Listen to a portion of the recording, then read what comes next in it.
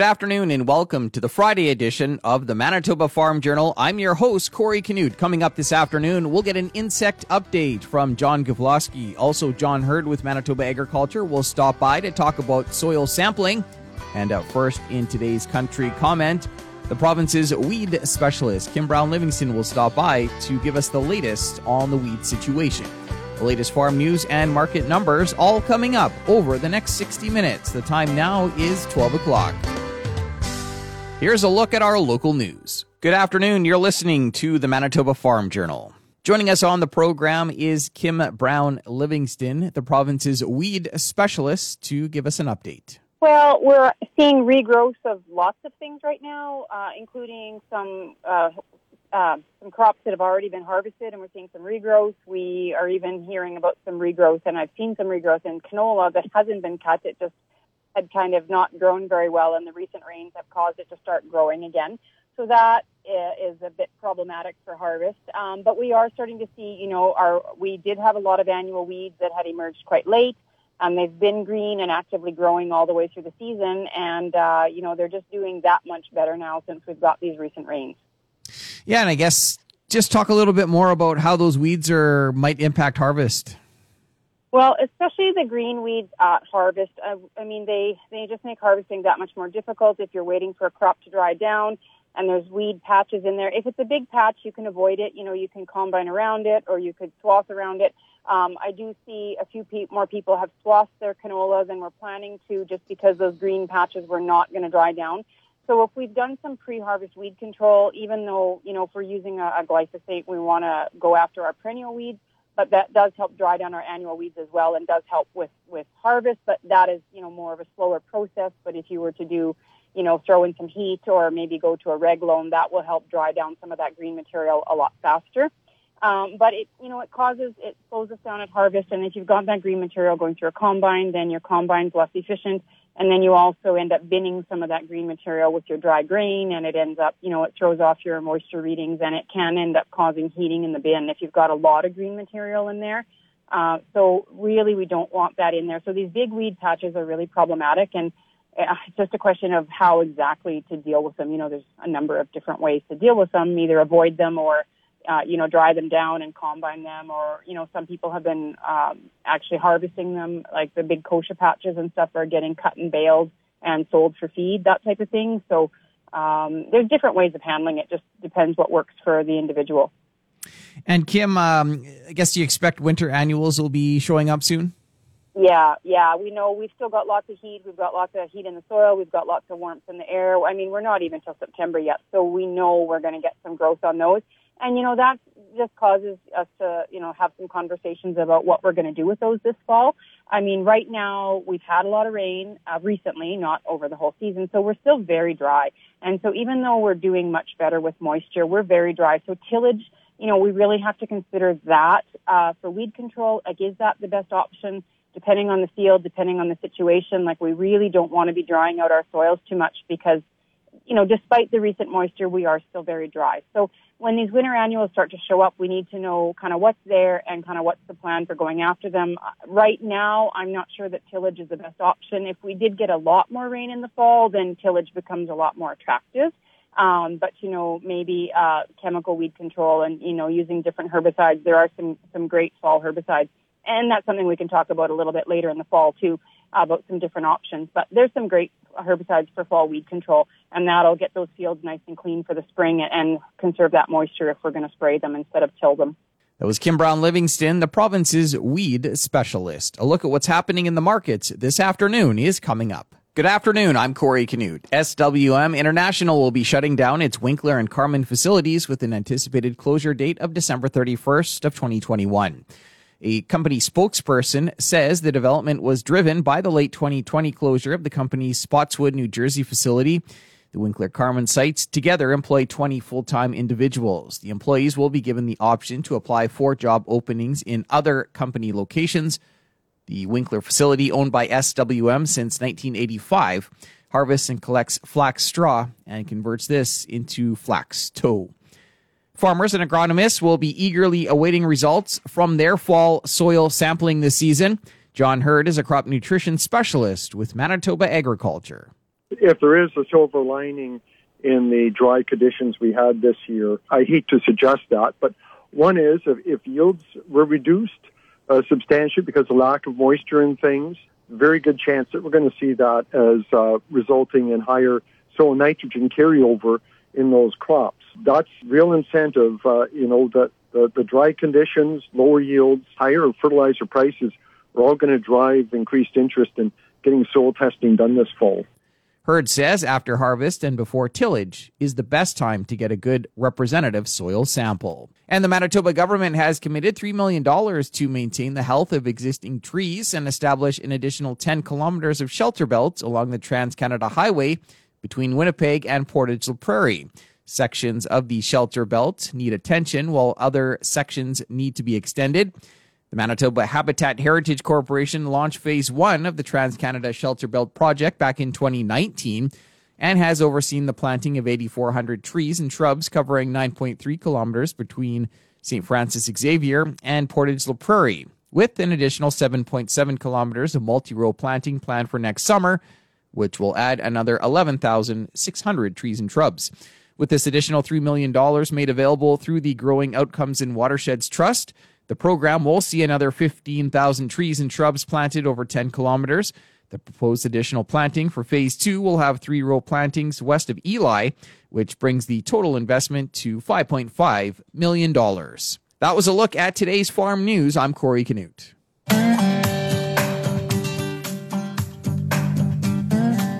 Good afternoon and welcome to the Prairie Ag Wire for Friday, August 27th. I'm Corey Canute. Coming up today, we'll talk soil sampling with John Hurd with Manitoba Agriculture. With harvest underway, soil sampling will be top of mind for many farmers. John Hurd with Manitoba Agriculture talked about what to expect this fall.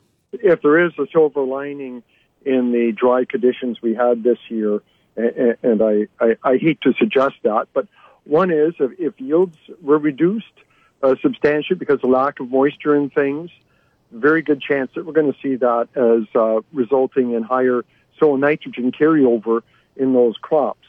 And so that's real incentive, that the dry conditions, lower yields, and as you mentioned, higher fertilizer prices are all going to drive increased interest in getting soil testing done this fall.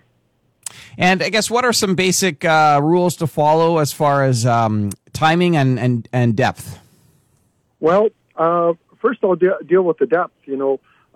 Our traditional and all the recommendations have been based on a sample of the 2 foot, knowing how much nitrogen is there.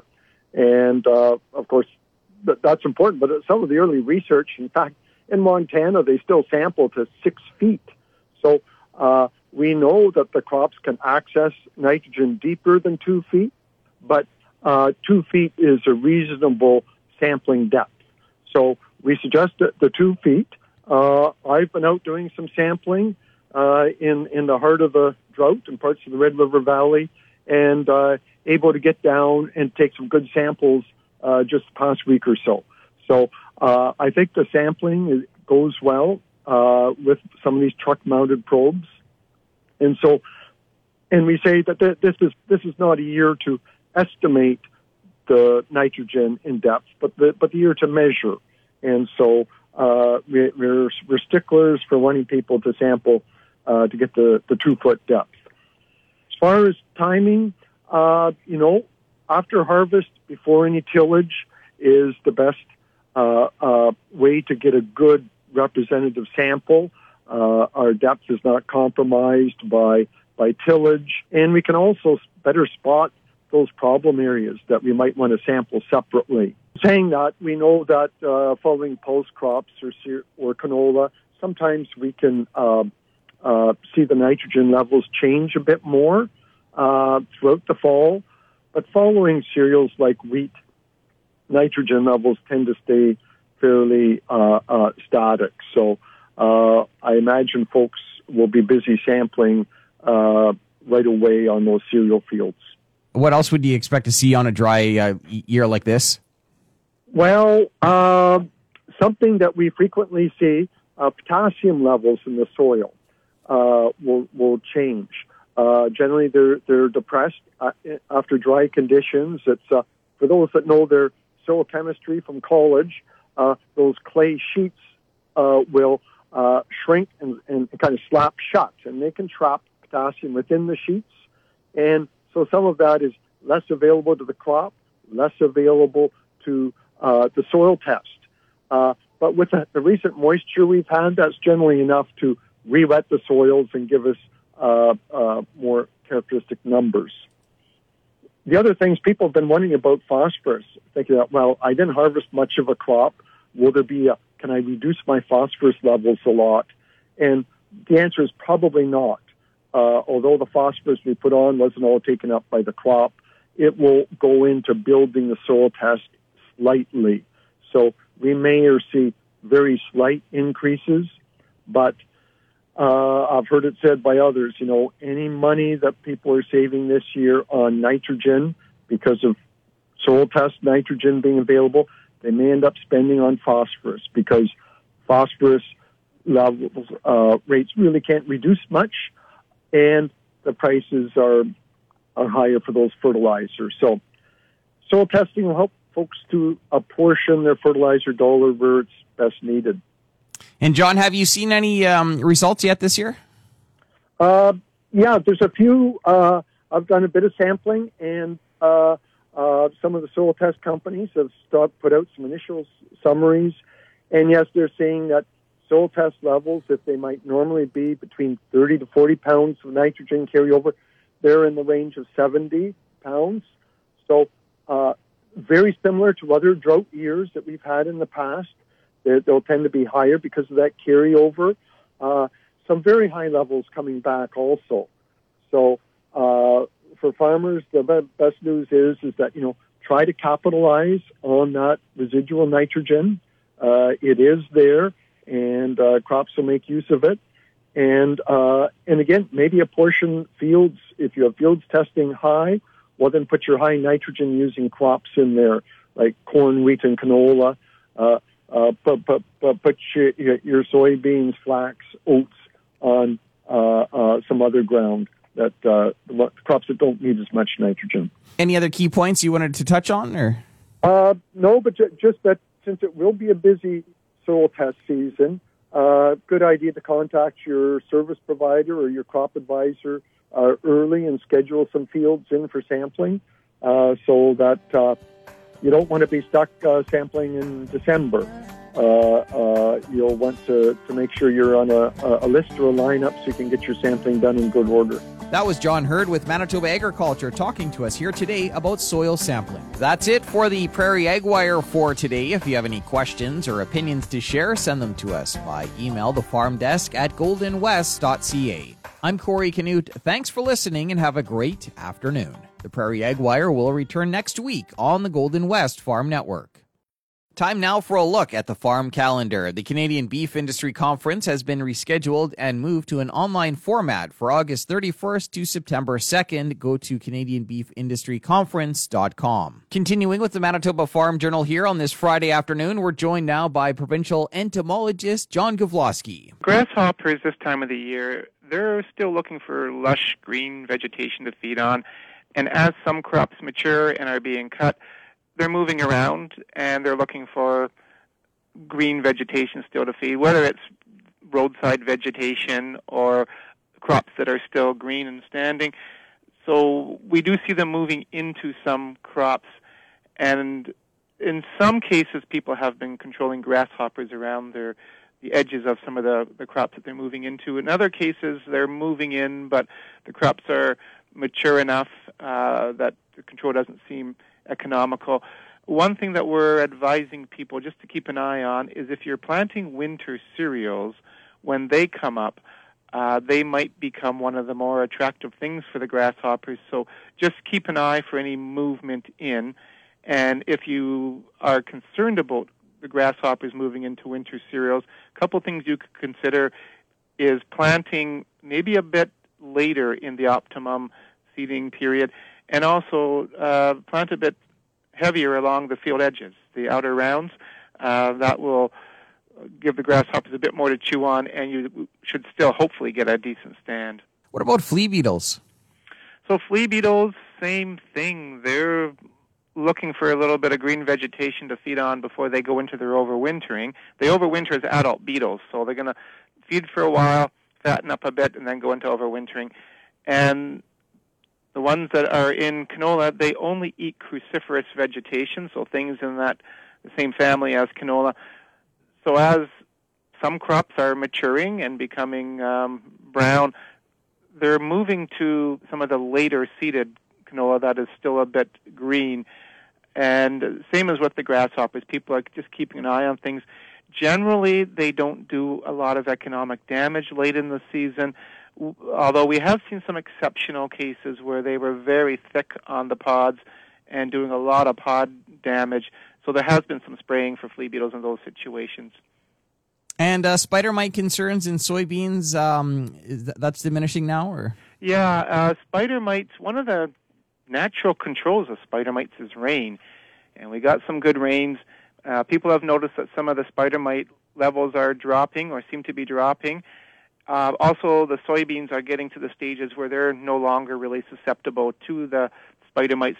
When the beans are still developing inside the pods, when they're still growing and expanding, the crop is still quite sensitive to the type of leaf discoloration that the spider mites can cause. But once the seeds are fully formed, they become much less susceptible. So combination of spider mite levels dropping and the soybeans getting to the more resistant stages. All right. Any other insect concerns as the season progresses here? Or? Right now, the grasshoppers and maybe to some degree still the flea beetles are the two main ones that people growing field crops are watching. That was the province's entomologist, John Gavloski. Another look at what's happening in the markets heading into the close is coming up in just a moment. Time now for another look at today's farm news. Some good news for Canada's beef industry. Fawn Jackson is with the Canadian Cattlemen's Association. Singapore has become the first country since Canada has a change in our BSE status to give access for all of Canadian beef and meat products. So we're pretty excited to have had Singapore take the leadership in this. Previously, Singapore had approved all Canadian boneless beef and bone-in beef from animals under 30 months of age. Soil sampling this fall should present several economic opportunities for farmers. John Hurd with Manitoba Agriculture talked about timing. As far as timing, after harvest, before any tillage, is the best way to get a good representative sample. Our depth is not compromised by tillage, and we can also better spot those problem areas that we might want to sample separately.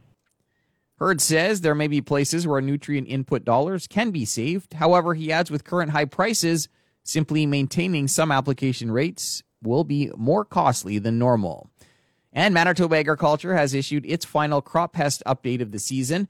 Grasshoppers are still quite noticeable in some ditches and edges of some field edges, but control seems to have tapered off.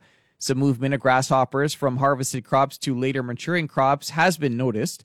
Heavy populations of flea beetles have been noticed on some later maturing canola fields, resulting in some control measures. Spider mite concerns in soybeans have also diminished with the recent rains and advancing growth stages being potential factors. Green, actively growing weeds continue to be a problem in fields that are ready to harvest.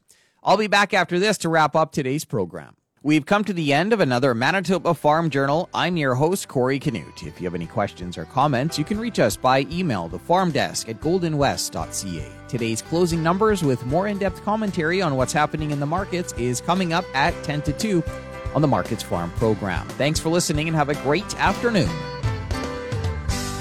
Hope you can join us back here on Monday starting at 12 noon.